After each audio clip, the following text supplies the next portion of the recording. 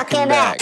Welcome to Decision Space, the only show to take place right here in the space between the turns in your favorite games. I'm Jake Friedman. And I'm Brendan Hansen. And this is the podcast about decisions in games. And today, we're talking about Messina 1347, a Vladimir Suchy and Raul Fernandez Aparicio game, all about Messina during the plague, a city that gets overrun and you're helping try to extinguish the plague, move your workers around a shared city board, put some people to work in your estates. Hopefully that's a good thing. But it's really about action efficiency and better than dying to plague. It's better than that, creating action efficiency loops within the game. So I'm really excited to get into that because, we've covered underwater cities on the show, Praga Kaput Regni, and this is sort of like another recent Suchy game in those veins. So it's nice to have a return to form. But we'll also be talking about, in the latter half of the show, over-centralizing mechanisms in games. So I hope that you'll think of this episode sort of like one of our classic deep dives, but also with a nice broad discussion at the end that ties into the deep dive itself. So we'll maybe like a medium dive. Let's be a little transparent. Lately, we get way more listeners when we do topic-based episodes or episodes where we cover multiple games. We still want to do the deep dive because I think that's something that is important to Brendan and I. We have a lot of fun doing it, but we also want to make sure there's something for everybody to listen to. So this is our attempt at that. We're going to try and deep dive Messina maybe a little bit quicker than we would have in a full hour dedicated to that, but try and get just as in-depth, hit the most important stuff in about 30 minutes, and then have a great discussion on over-centralizing mechanisms that can be applied more broadly than just this game in the second half. Yeah, so come along with us. Let us know what you think of this approach. And I just would love to maybe get into right now our ratings and reviews, Jake. What do you think of Messina? Yeah, so my rating for this game is a 6.5 out of 10. It is, for me, the weakest of the Suchy games that we've covered on this podcast, the other being Underwater Cities, which is like a top 10-ish game for me, one that I love. Praga, a game that I think is very good. And this one, to me, is just good. And perhaps if I had played them in a different order, that might have changed things a little bit. But I think that this game is quite similar in a lot of ways to Praga. I think that it is a very fun experience to play through a couple of times, but I have some real criticisms about this game that stops it short from being one that I would recommend for people to rush out and buy. Nice. We're pretty aligned on this one. So here's mine. Messina 1347 is an ambitious sandbox-style game that gives players a robust decision space to explore. While the game doesn't quite hit the mark for me as one I'd like to return to over and over, I'd be thrilled to see designs from Suchy in the future explore similar ideas, especially the worker movement puzzle at its core. 6.5 out of 10. For me, I think my order is Underwater Cities, then Messina, then Praga. Mostly because I like the worker movement puzzle and the shared play space of that board in Messina a little bit more than what's going on in Praga. Somebody check the tape. What did you rate Praga? I bet it's higher. I bet probably it's the same. Higher. I think it's probably the same. Okay. So before we get into our deep dive of this game, our deep dive review, some very brief housekeeping.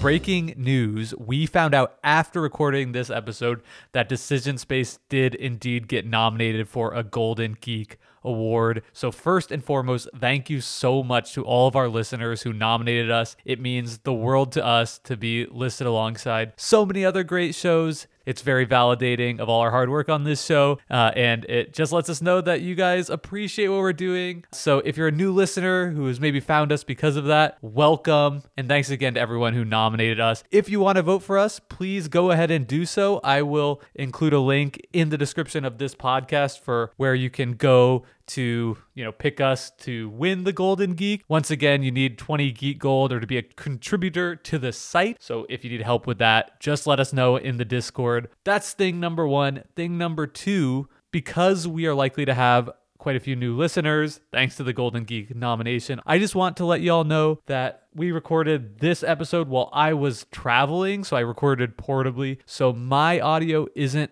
as high quality as it normally is on this show. So please just give us a little bit of grace for that. But thank you. We're so delighted to have you here. And we hope you'll become a part of this cast, what we're doing here. Welcome to the interdecisional spaceship. We are so pleased to have you. I checked the tape, Jake. At least, meaning I went through my Google Drive and found my notes for Praga. And according to my notes, I gave Praga Caput Regni a 5 out of 10. So higher here. Higher here. Okay, but let's talk about the game background really quickly. So I mentioned that this is a Vladimir Suhi game. It came out in 2021 from Delicious Games, which is Suchi's company that he started to publish Underwater Cities, basically saying, if Underwater Cities succeeds, I'll publish more games under Delicious Games, which luckily it did. So we got Praga Caput Regni, Messina, and I believe Woodcraft was also published through Delicious Games. This game's co-designed with Raul Fernandez Aparicio, who I believe this is his first or second game, and with Suchi. And then also, you might know Vladimir Suchi from his games like Last Will, which came out in 2011, Pulsar 2849, which came out in 2017. That's, I think, the last one on this list, his ludography, that I would love to try. It's one that gets a lot of positive hype. Then we saw Underwater Cities in 2018, Praga in 2020, and then Woodcraft followed up Messina in 2022, which I've seen kind of middling reviews of, Jake. People sort of said, maybe this one's not quite. I would say polarizing. I've seen some people that are like really high on it and other people that are really low on it, which is much more intriguing to me than middling. Sure, for sure. I would definitely try it. I think Suchi is a designer that does really interesting things. One of the clear design ethos is these are also Euro games. They're a little bit less on the interactive side of things, which appeals to my tastes and preferences. Almost like a little bit in the Steffenfeld vein, but I would say a little bit heavier. Yep. An interesting designer, and definitely a designer that I'm always going to be eager to at least see what he's cooking up. And none of these games have been like, that wasn't good. Yeah. All of them have been games I was really excited to play once, including this one. Almost always personal player puzzles with some light interaction tied to the action selection, typically. And typically the games, at least that we've covered on the show, they're all about these sort of positive agency loops. So trying to find some early production that's going to allow you to continue to snowball, or getting more workers that will allow you to continue to snowball. And those are some of the things we're going to talk about more in this episode. And boy, can you snowball. All right, to tell you a little bit more about how that works, let's do a very brief rules overview, and we'll meet you on the other side.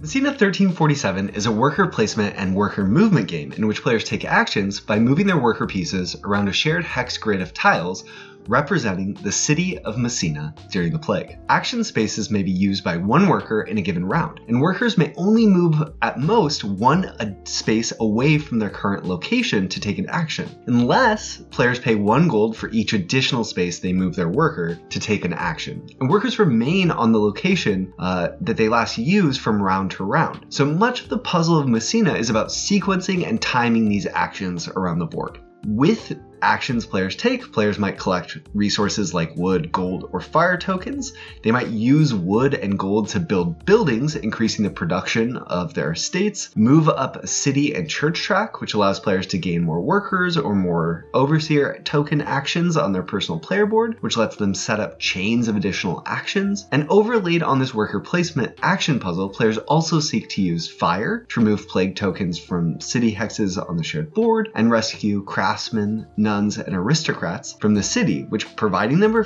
refuge on their own personal player boards, which enable bonus actions or increased production in buildings players have in their estates. Points are scored in Messina through achieving certain objectives tied to scroll tracks in the game, which players can use to increase the number of points that they'll score for different objectives, like gaining money, reaching certain thresholds on the city, church, or fire tracks, repopulating Messina, collecting boats, and more. Messina 1347 is a lightly interactive, efficiency Euro, all about finding positive feedback loops to take as many actions as possible and to do so as efficiently as possible across the game's 6 rounds. At the end of the game, the player with the most points is crowned the victor.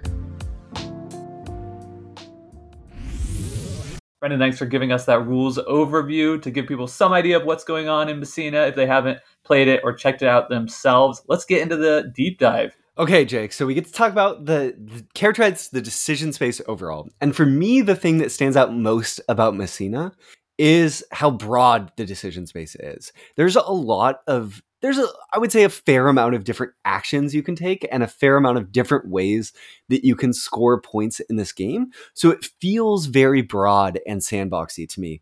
Maybe I'm going to spend my turns focusing on working on improving my overseer board, my estate, right? And setting up these like double or triple action turns in the mid game and getting that going. Maybe I'm going to focus more on building, or maybe I'm going to build myself a little wagon and focus on returning people to the city of Messina. Or maybe I'll focus on this boats mini game, or right. There's lots of different ways that you can sort of push and pull, maybe some of them more viable than others, but on its face, the decision space feels pretty open and broad. And that's emphasized by the fact that the worker placement, worker movement puzzle gives you a lot of options. You can always move your worker at least one space, but can move them as many as you want, as long as you pay a gold for every additional space beyond one that you move.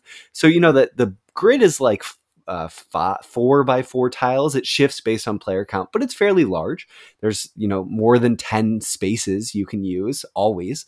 And I think that gives you this sense of a huge amount of options that Yeah, you can make. I agree with that. The decision space, what I'm thinking about on my turn when I play this, is characterized by searching. I Yep. think that It's a high search game for you're sure. always looking, because not only are there a bunch of different options, there's usually multiple ways to achieve whatever you want to do. If I need to collect, if I'm aiming to advance on the city track, there's maybe one or two spots on the board that just directly advance one on the city track if I take that space with my worker. Or perhaps I can use a bonus in my personal player board of people by advancing on one of those tracks to do it. Or I could collect gold so that I can pay gold to also advance up that track that way. So you always have, it seems, a lot of different options to do any one thing, and the difference between those options are probably pretty small, but cumulatively, Yeah. picking the most efficient way to do each action that you want to take over the course of the game, I think, is how you ultimately create big separation in point total by the end of the game.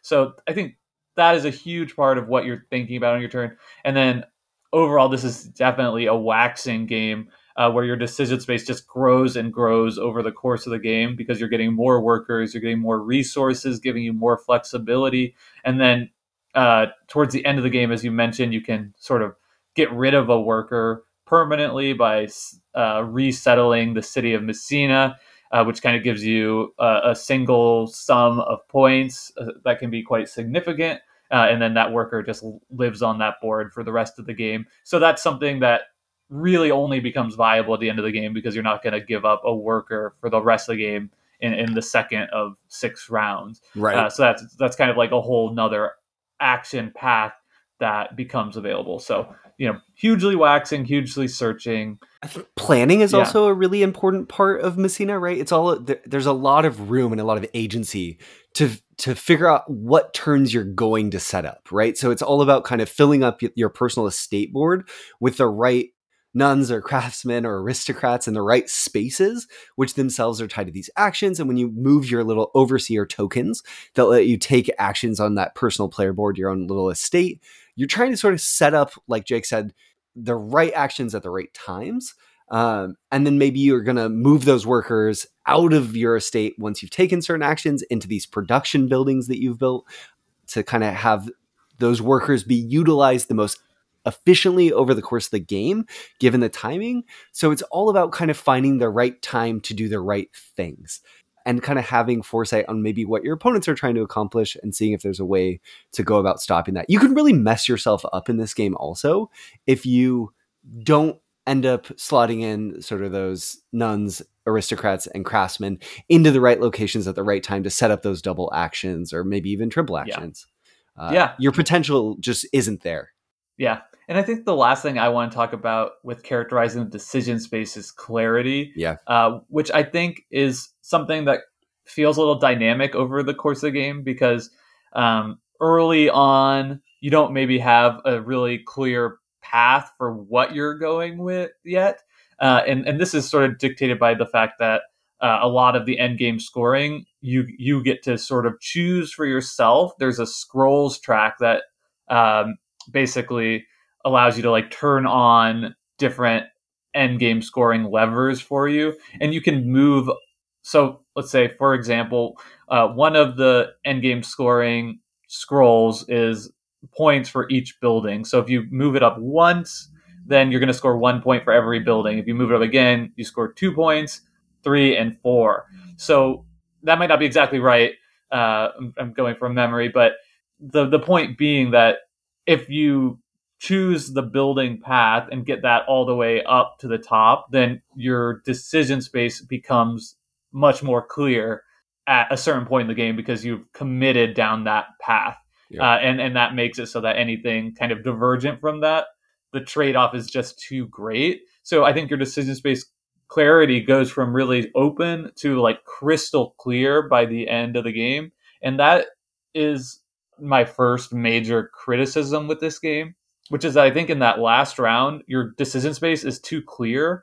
And combined, when that is combined with the amount of searching present in that round, it creates sort of like a very paralyzing decision space where you can like literally sit there and calculate out exactly how much points each in any given space could be worth for you or any given action. And I personally am just not willing to sit there and do that. And that just feels bad to be playing a game against other people who might be, and it's sort of like, it's just a weird thing with like the magic circle, right? Are we going to just kind of play this loose, or are we going to be like sitting here and calculating because I literally could?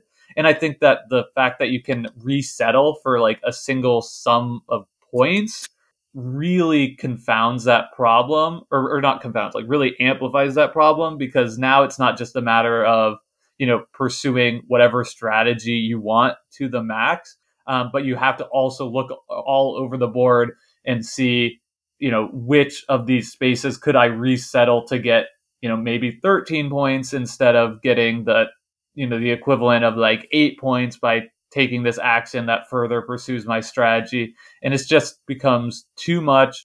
And I think that the clarity is a big part of that problem. Yep. I couldn't agree more. I think that it's interesting, Jake. A lot of the scroll track, like this sort of mechanism where you can opt into scoring more points for certain actions, I think like on its paper that appeals to me. I think that that's interesting, right? Because it puts us all it allows you to push the decision space in certain directions.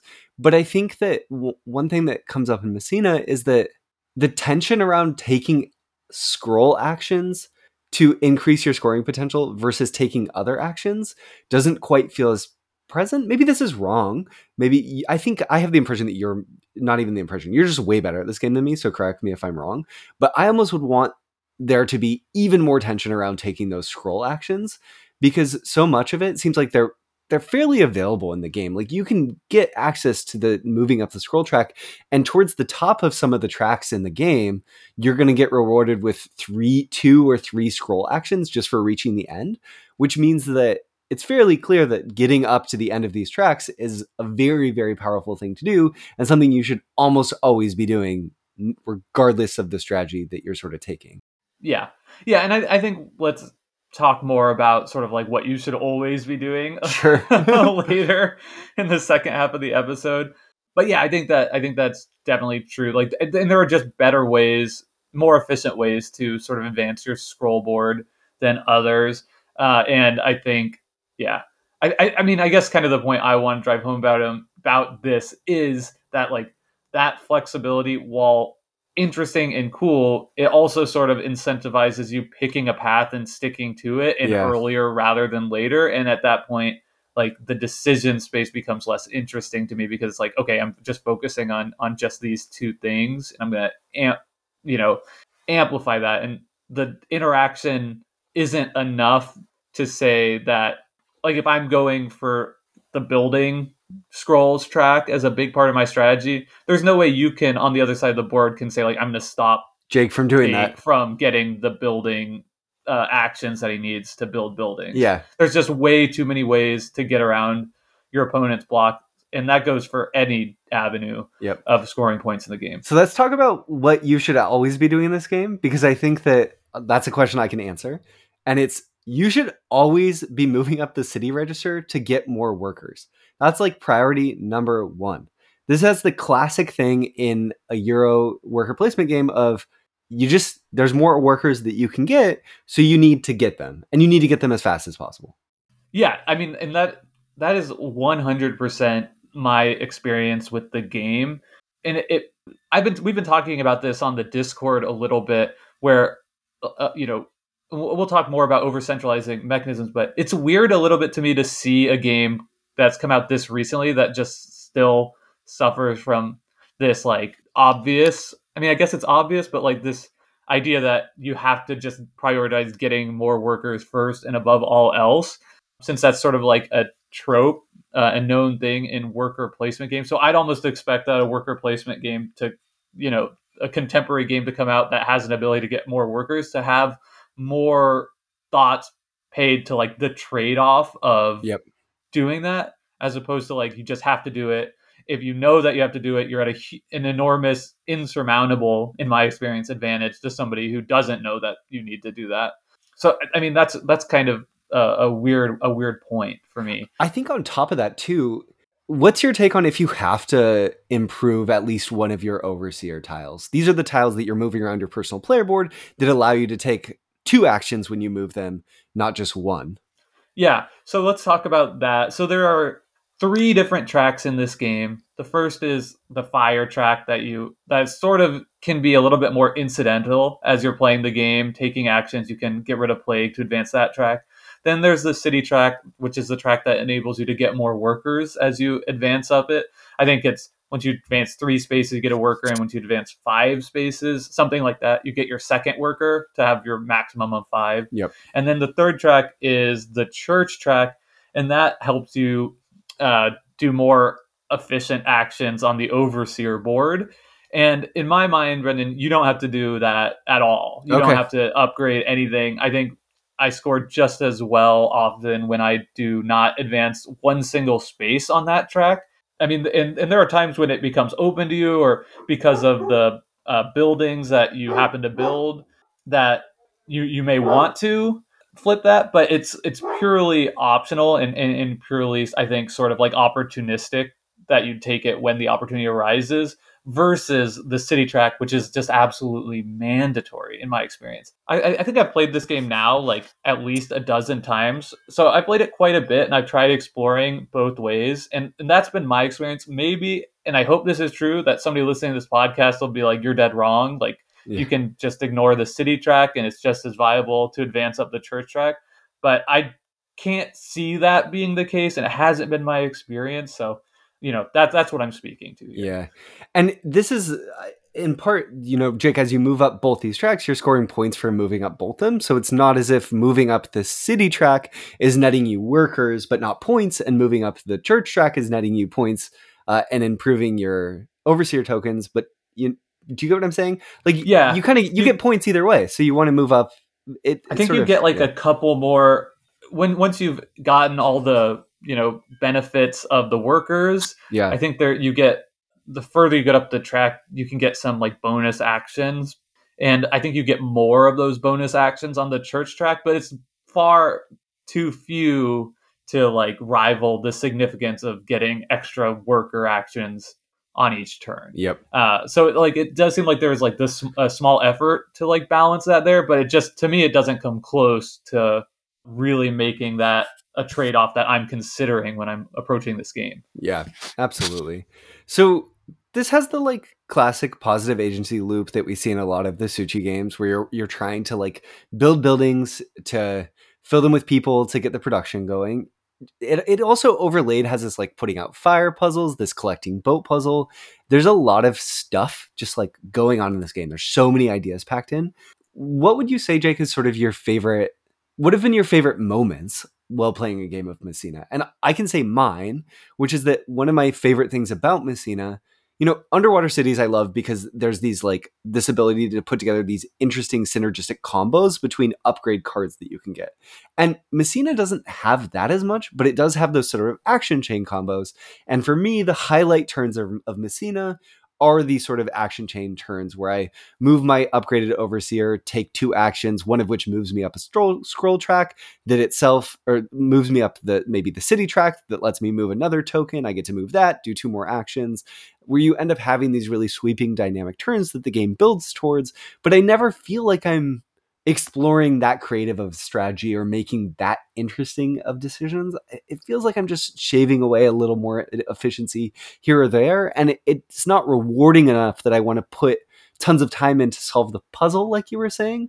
So I'm just kind of like making the decisions mostly instinctually, and then ultimately the game's not rewarding enough that I want to push further than that. Yeah, I think that's fair criticism. My favorite part about this game is a little bit different, which is that I think it can feel really satisfying to me to push hard on a strategy and then complete it. Mm, And that's sort of a double-edged sword, because it can also be the kind of thing that makes you not want to revisit a game. It's like, I did everything that I wanted to do this game, sure. which which is definitely the case here. And on one hand, it's like, yeah, okay, so now I've sort of seen it and I've pushed it as far as it can go. But on the other hand, when you do that and you achieve everything you want to in a game, it feels great. Yeah. Like I have enjoyed exploring this game, like, right, pushing on different strategic paths. So, like, can you get to the end of all 3 tracks, for instance? I don't know that I've done that, but it seems possible. I've definitely, gotten to the end of the 2 tracks that I was going for, neglecting the church track, and also got my scrolls, all the way up to Maxed the up. top of 2 different tracks, to like sort of max out that effort. In the most recent game we just finished, I managed to get all of my overseers to the finish line, It's pretty cool. Yeah. which was pretty cool. I was like, oh, I didn't know that was possible, and it is. I like really focused on this, and that ended up being, a successful strategy, and pretty rewarding as well. So a lot of games I feel like you can't do everything, and here you can, and that kind of is fun. Yeah. And it's another reason why I'd like say, like, definitely, like, check this out and play it once if given the opportunity to, because that is a satisfying feeling of picking your own path and just like nailing it. Yeah, absolutely. Maybe right as our last topic before talking about over-centralizing, we could talk a little bit about the worker movement, because that's something I also really enjoy. And I think it is, if there's something that sets this game apart from some of the other Suchi games, right? If you were going to say you should check Messina out over something like Underwater Cities or Prague Kaput Regni, it would be because you're interested in this worker movement puzzle and the decisions that it creates, right? So lots of worker placement games don't have a spatial component to the worker actions that you're taking. In a game like Agricola, it doesn't matter what spaces are next to what other spaces, because you can just as easily take this action and then move take a different action somewhere else on the board in a subsequent turn. Messina upends that and says, no, it matters what actions are next to what other actions on a board. And the board is variably set up. So from game to game, certain loops of actions, certain locations on the city grid are going to be more enticing than others just based on what they're next to. I think that that's at least the aim functionally, because there's so many ways to do so many different things in this game. Some of that tension I feel like gets a little bit undercut, but overall I found it a very pleasant framework of trying to sort of figure out my little paths. It almost felt like starts to feel like the decisions that you make in a pick up and deliver game, like Broom Service, right? Where it's sort of like, I need to get my witch to here to deliver a potion, then I need to take a potion action and then get a different worker, a different witch to this location to deliver those potions, or something like that. It's not quite like that, but it's playing into that idea, and it gives you some of the sequencing and planning. I think it's fun. I think it could have been executed better, and I'd love to see more of it. Yeah. The first time I played this game was at Geekway Mini, and we misunderstood a rule, which was that we thought the way the game actually works is, once you start a new round, you sort of lay down all the workers on the board, and then all those spaces are available to anyone. Where we thought that we played it originally that if a worker was laid down on a space, like, it was still Oh, blocked to yeah, you, which really made the board feel claustrophobic, yeah, but in an interesting way. yeah. Unfortunately, I think that the idea of being like restricted by the worker movement puzzle here is undercut in a like a lot of ways, which is that there's usually multiple spaces on the board that have the thing you want to do, and even if there isn't, there's probably another way that you could achieve it. And it's pretty easy to get gold to move around further if you really had to. And the simple heuristic of, like, I'm just not going to put all my workers next to each other, right? If you have Gets you pretty 5 far. workers Yeah. spread out around this board, there's a good chance you're within a space of something you want to do at the start of your turn. Yep. So it kind of only really comes in with like the last worker or maybe the last 2, where you have to kind of think like, okay, none of these are exactly optimal, and I don't want to spend extra gold to play here. And that's really interesting. I just wish it was a bigger part of the game. Yeah. And I think that it also kind of leads into the increased importance of like the strategies that I'm thinking are over centralized, of like needing more workers, because that helps you navigate this puzzle more efficiently. And then I think the other thing in this game that you absolutely have to do that isn't necessarily signposted well enough, is build out your like buildings, the quarantine house buildings that give you income for having workers in there, because that's giving you the resources that you would otherwise be needing to collect from the board, and it's making it easier for you to move workers around through gold income. Yeah. So like and I think it's both undercut and plays into making these strategies feel like too important to overlook. So Yeah. ultimately, it doesn't succeed for me in a way that I want to, but I do think it's an interesting mechanism that I'd love to see explored more in other games. Yeah, which is what I said in my starting review. I guess the final thing, Jake, is that we both much prefer. There's a way to play Messina where everyone's scroll tracks are the same. They're symmetric, but there's also a way to play with asymmetric player boards and scroll tracks where everyone has different things you could potentially score on by moving up your scroll tracks. And I think that leads to a little bit more variance in the game, and the asymmetric player boards have one-time actions that you can take on your player board, which add even more interesting decisions around timing and when you are moving your sort of nuns and aristocrats and craftsmen around, and maybe when you're upgrading them. So I preferred the game that way. I thought it made the puzzle a little bit more interesting and just a little bit more dynamic and variable. Yeah, I think it's just the best It's a way better to way to play the play. game. I think that if you were playing this game once, you should Play play the that way. advanced way. I don't Yeah. think it makes it there's no real increased rules complexity. It's just a little bit more interesting Yeah. decisions. Yeah. So Jake, over-centralizing mechanisms in games. The reason I wanted to bring this topic into this episode is, as you've gathered, I think that Messina really suffers from this problem, which is that in Messina, it feels like, as I've explored it, you have to advance up the city track early in the game, and you have to build these quarantine houses to get income over the course of the game for workers that are in quarantine.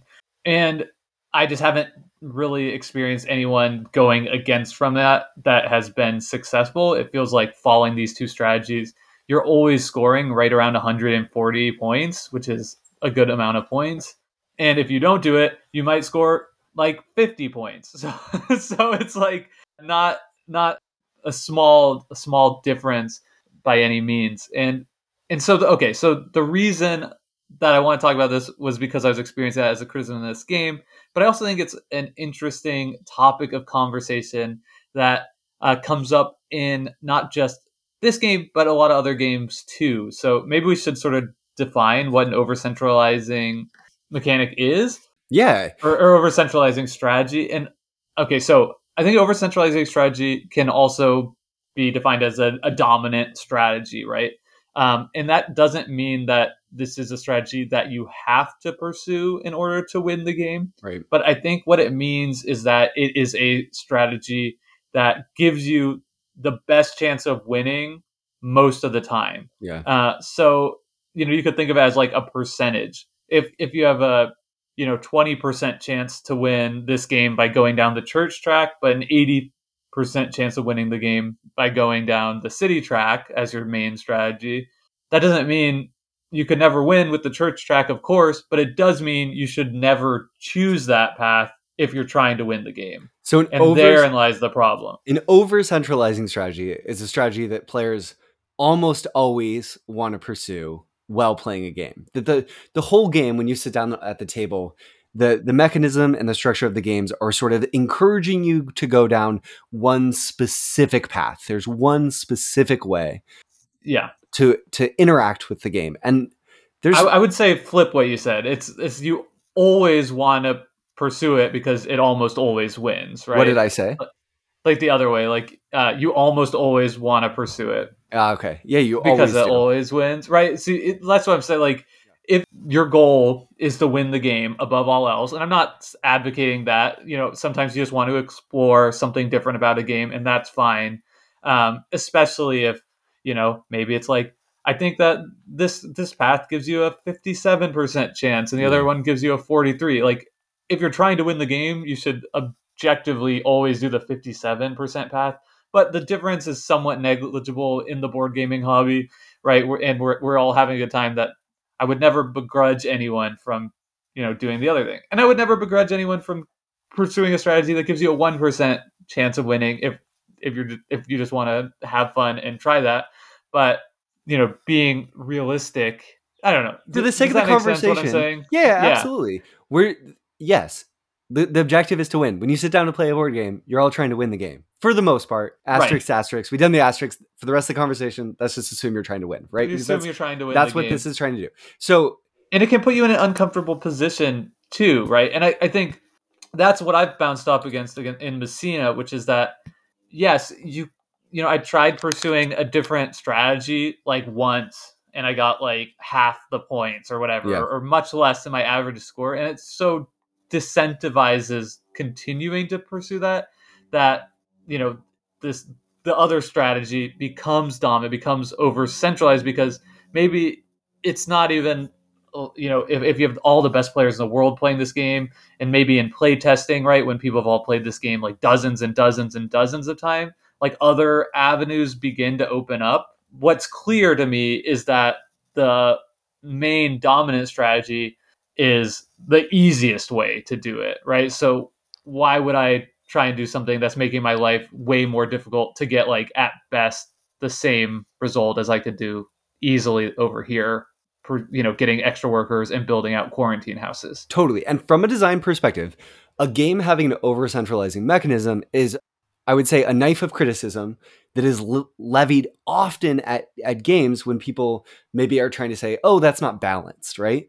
And I think that's true. In Messina, the function is that it restricts the decision space. It makes it smaller than we wish it would be because it forces you to pursue a given path. But I think that there's a more interesting conversation to maybe have here about over-centralizing mechanisms and how in some games they might be perceived as a negative thing, right? Where it's shrinking the decision space. And in other games, maybe that's not as much of an issue if the game allows for interaction and makes it such that the different paths within the game, if my pursuit of X path, which is perceived to be optimal, can be meaningfully interacted with, and also if I pursue that and then you stop me, which in turn actually makes Y the better path to pursue, then we're in this interesting sort of in-game strategic meta where the game itself really rewards understanding how players pursuing certain strategies is going to affect other certain strategies to be better or worse in that environment. And in Messina, that happens less because it's mostly a personal player board game driven by your own actions where you don't have as much agency to interact. So an example... Messina becomes a game where both players are trying to do the same thing, and it's just about who does it slightly more efficiently than the other person. But if I'm pursuing the buildings and city track strategy, and you are too, there's no reason we both can't accomplish our goals. Right. But as a counterpoint, an example of the type of game with an over-centralizing mechanism that's maybe not a bad thing for the decision space of the game, and we would argue is probably actually a good thing, is a game like Living Forest, which we've previously covered on the show. Jake, I want to get better about saying the games that we covered. The episode. What episode? Yeah, so I'm just looking up. Okay, so is Living Forest, which we covered back in episode 78 of Decision Space, a game that Jake really enjoyed and I liked okay. But within Living Forest, there's this interesting strategic ecosystem of the game where trees, one of the game's victory conditions, are the shortest path to victory. If you're the only person pursuing trees, it's the most efficient path. I think fire, actually. Okay, fire. Great. Yeah. So let's say fire is the most efficient path if you're the only person pursuing fire.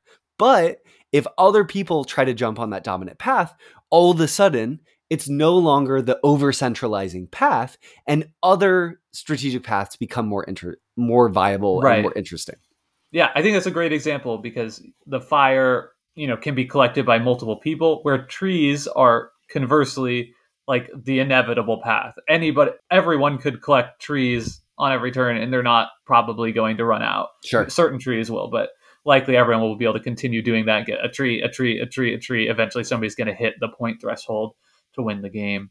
And if the other two players are splitting up fire, then the tree player will come out on top. So it's like the perfect foil to what otherwise would be a dominant strategy. Yep. So here's another case study for you. And this is a game that I think has a dominant strategy, and it is one of the most beloved games in our hobby, and that is Hansa Teutonica. Go on. Okay. So here's the thing about Hansa Teutonica is that over the course of this game, you are upgrading various actions that you'll be taking over the course of the game. And very much like in Messina, one of those actions you can upgrade is actions itself. So by upgrading the action, you will get an additional action you can do for each turn. So you go from 2 actions to do on your turn to 3, a massive 50% increase in efficiency. And I've done a little bit of research on this, asking people in the Discord and other people I know. Has anyone ever seen somebody win a game of Hansa Teutonica without upgrading the action space? And so far, nobody is. People said, yeah, you can get like really close, or you can definitely win by upgrading actions just towards the end of the game. But I don't think, to my knowledge, somebody's like professed that they've managed to win this game without upgrading that action space, making it to me a clearly like a dominant strategy. It's sort of something you need to know going into this game in order to be competitive. So is it wrong? Okay, we've laid out this sort of Living Force example, and just to play a counterpoint, is it bad that games, for a design of a game, to have a button that you have to push, right? Like, is that intrinsically a bad thing, or how can it become a bad thing? Because I think the Living Forest example kind of shows that maybe it's not intrinsically a bad thing. And some of the reasons why it can be a bad thing are if it's not clearly signposted that that's really important. Your first play, I think, it can be confusing. It can sow a little bit of distrust in the game, right? Like the game is saying, hey, go after this strategy. It's totally viable. When in reality, maybe it doesn't end up being as good or as viable as it seems if things are presented within the game about being roughly the same, kind of like flowers in Living Forest. Yeah. Well, I think, again, Living Forest is a great example here because a lot of people will play that game the first time and think that the fire path is too powerful because the person who goes heavy into that is maybe likely to win the first game before people realize how they need to push back against that. But I would say that actually, in effect, fire is not an over-centralizing strategy or a dominant strategy in that game because once you know that, it corrects itself. Right?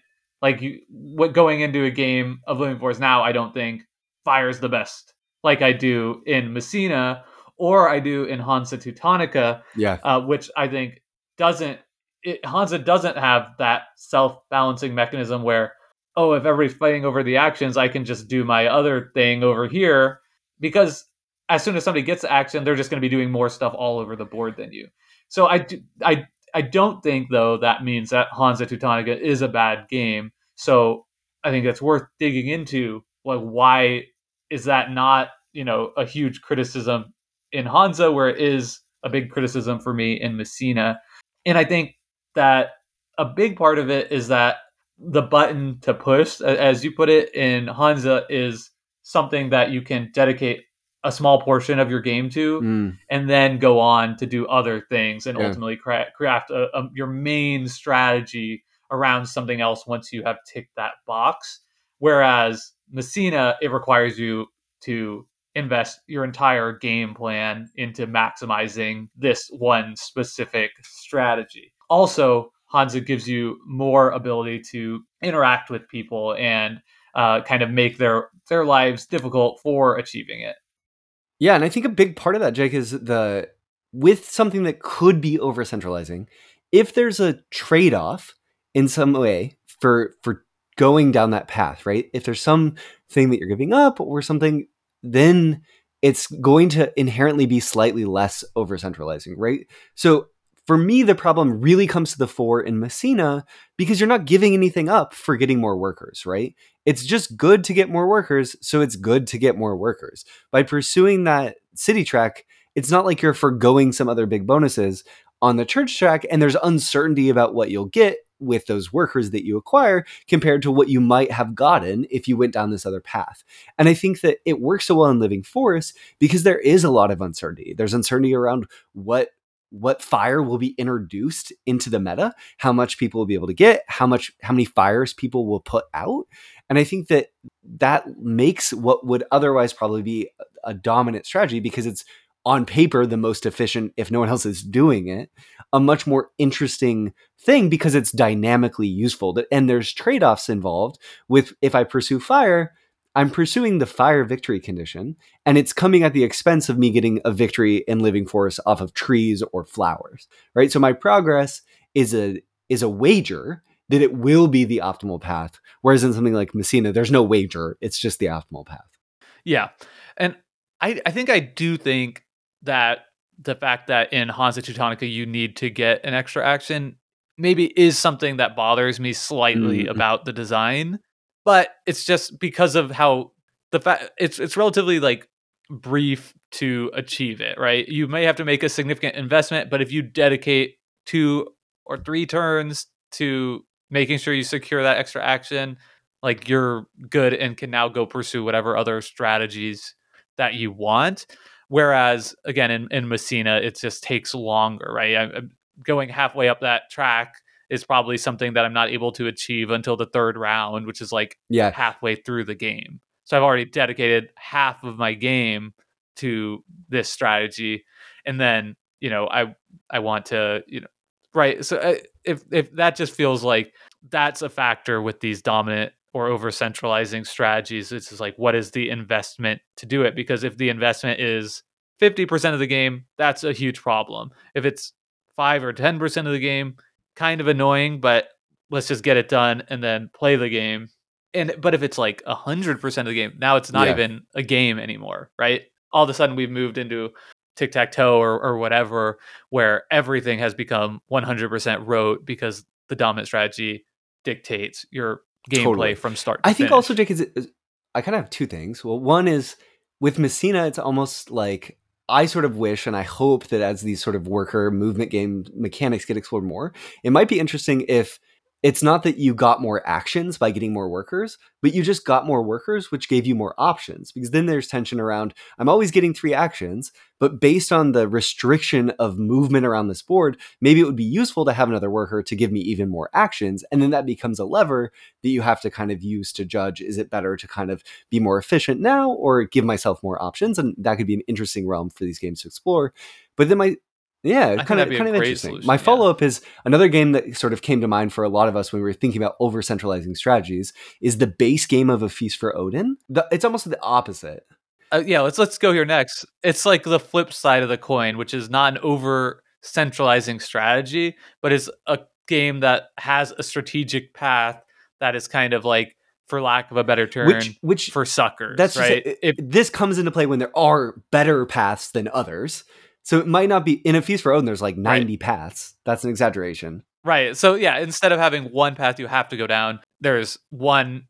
There might be 10 paths presented to you in the game, and you can, and 9 are And I equal, think and that one is on worse. paper, most of us want our games to be roughly equal in their strategic paths, right? It makes for a richer game if every time I sit down, there's 10 paths that I could choose and instead of 9. But I think, there's games, Jake, like in A Feast for Odin, the base game, we're talking about animals, tend to be perceived as a weaker way to play the base game of A Feast for Odin, just compared to lots of other strategies like getting exploration boards, Like whaling. whaling Yeah, or big exactly. emigration. Yeah. And I think that that's true, but I will say there's something interesting about games that have weaker paths at times where, like, if you win with the animal strategy, it becomes interesting. There's characters sometimes in fighting games that are just made to be weaker because it gives a player the option to play that character, and then if you win with that character, it's an interesting thing that you did. Dan in Street Fighter is an example of this. There's also, this is another video game example, but like in Halo 2, there's this weapon called the Needler, which was just very weak. But if you could succeed with it, it's kind of a slight to your opponents. And I think that, well, I don't, in my competitive games, necessarily want that, right? Like, I want a richer space where options are perceived to be roughly equal. And given a given game, the skill comes from picking the right path. I think sometimes that if there's room for this sort of like expressive interaction with a game, it's not always bad. I guess what I would say is not that it isn't always bad. It's hard for me to say like a designer should include a sucker's path in their game because that will allow more experienced players to pursue that when Sure. playing with new players. I wouldn't go that far, but I do think there are mitigating circumstances on both sides of this coin. Like A Feast for Odin is a great example, and that honestly might in the base game have a somewhat dominant strategy of its own, which is like exploring additional islands early, and like trying to maximize that path over other things. But I think that is mitigated significantly, both by the fact that if multiple people are trying to do that, it's going to be more difficult for you, a la Hansa Teutonica and Living Forest, but also because there's so many ways you're able to like customize and experience that strategy anew and end up with a different Yep. experience, wherein Messina is kind of always the same experience to some extent. Like the customization possible and divergent paths, like little sub strategies within strategies that are possible in A Feast for Odin. Like I'm going exploration plus whaling, or I'm going exploration plus a hint of animals, or plus some sheds or whatever. Like all those feel distinct to me in a way that my different games of Messina just haven't. Felt distinct. Yeah, no, I totally agree. And I think that that's a really great point, Jake, about the sort of like presence of the ability to have these sort of like overlapping hybrid strategies. As like you want them to, Yeah, if a game can have strategic paths that live in the in between, that means that there's just functionally going to be more paths to explore. right. And it kind of like in Hans, going back to Yeah. the Hansa example again, because I think it fits in here too. Everybody has the sub strategy of increasing their actions at least once in order to win. But like your larger Yeah. strategy is like, what do you do after that? At the like, okay, like the game I recently played, I had to get the actions at some point, but my what I was like doing with that then was building out my network of cities and trying to build like a really big network to score a lot of end game scoring points that way, where other people also did the actions upgrade and then pursued different Is things with it. So that it becomes like a small piece of like And in the Hansa 2, story of Jake, the you've played game. it and I haven't, but it's not such that the first round of Hansa, everyone just upgrades their additional action move, is it? Like it pretty much Well, it is. pretty much Okay. is. I mean, and what I so I mean, Pay for it. you can't fully achieve it because you have to like in order to upgrade your actions, you have to fill up 3 building Uh-huh. spaces on that path, and the most you Okay. could do is 2 on your first turn of the game. But in all the games I played, the first person is either putting like 2 other or 2 other cubes on one side so that they're only one away from it, or they're putting one on both sides to like get a foothold and force people to like bump them. So it very much is like that is the heart of the game at the start. And maybe you want to like neglect if you're the fourth player to go, maybe you go somewhere else, hoping that somebody's going to like finish it and then it'll be more open for you next time you go. Okay, But then you're playing because with this is a fire. physical location that you're trying to surround on the board to get your upgrade. Okay, so that's interesting Yeah. though, right? Because that's almost kind of like the Living Force example where it's creating interaction within the game. And I think that Yeah. when over centralizing mechanisms can create tension and interaction, then they're working well. Yeah. Yeah. Everybody could keep just forever bumping Yeah. each other out of that space. until somebody like decides to stop doing it, Well, so yeah. That's a little taste on over-centralizing mechanisms. And we hope that you will give us feedback on this episode format. Jake, I have feedback for us. If we do this format in the future, which I imagine we will, we should put a sting in between the game review and the like topic, right? Like a nice little like decision space. Yeah. I mean, I do put in the little like song thing. Oh, perfect. From our friends, the Flash Floods. Jake's already doing it. You don't even listen to our episodes, Brendan. Well, you do because you edit. Yeah. So Brendan doesn't even know that we have a sting. I know we have a shaking my head. Okay, I know we have a sting. I didn't know for sure you put it right. I would love to hear what other people have as examples of suckers paths or dominant strategies. I suspect that dominant strategy games are harder to come by because they're a big problem, right? So a lot of the games that get published are trying to have this developed out. Yeah. That's like a huge point of developing. And if they are discovered, that can really really tarnish the game. I think A Few Acres of Snow is a game that I haven't played either. And all I know about it is that there's like a dominant strategy. I also have never played it. And of course, I also know about the Halifax Hammer. I think this is the most legendary example.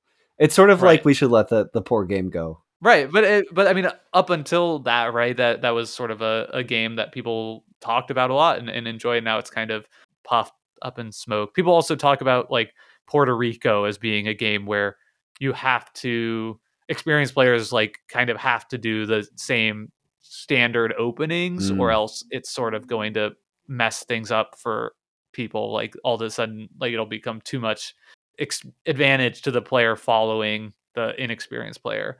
I don't know to what extent that's true, but these are just things that you hear in the ether. Sure. And yeah. So tell us your examples. Yeah, let us know in our Discord. Again, you can find a link to it in our show notes. Coming up, we're going to have, for our pre-planners, still planning an episode of The Resistance. We'll probably look at social deduction games overall and what make for interesting decisions in those. Probably touch on Avalon and maybe Quest. We'll see. Secret Hitler, too. I want to talk about that. And on the show, thanks to our patrons who selected that game for us to cover. And then Jake and I are also playing like Architects of the West Kingdom a bunch right now, so that'll get coverage on the show in some way, shape, or form. And then there's also Chicago Express / Wabash Cannon, the same name for the same game. I like how you said that. Names for the same game that we'll absolutely cover at some point as well. So if you're intrigued by any of those games and we're looking for an excuse to go get a play under your belt, they're all on Board Game Arena, except for the Resistance. Pre-planners are going to have their homework. Yeah, get out for them. All right. Well, thank you all so much for listening to this week's episode of Decision Space. As always, we want to thank Hembry for our intro and outro music. Reach out, and we'll see you next week. Goodbye. Bye, y'all.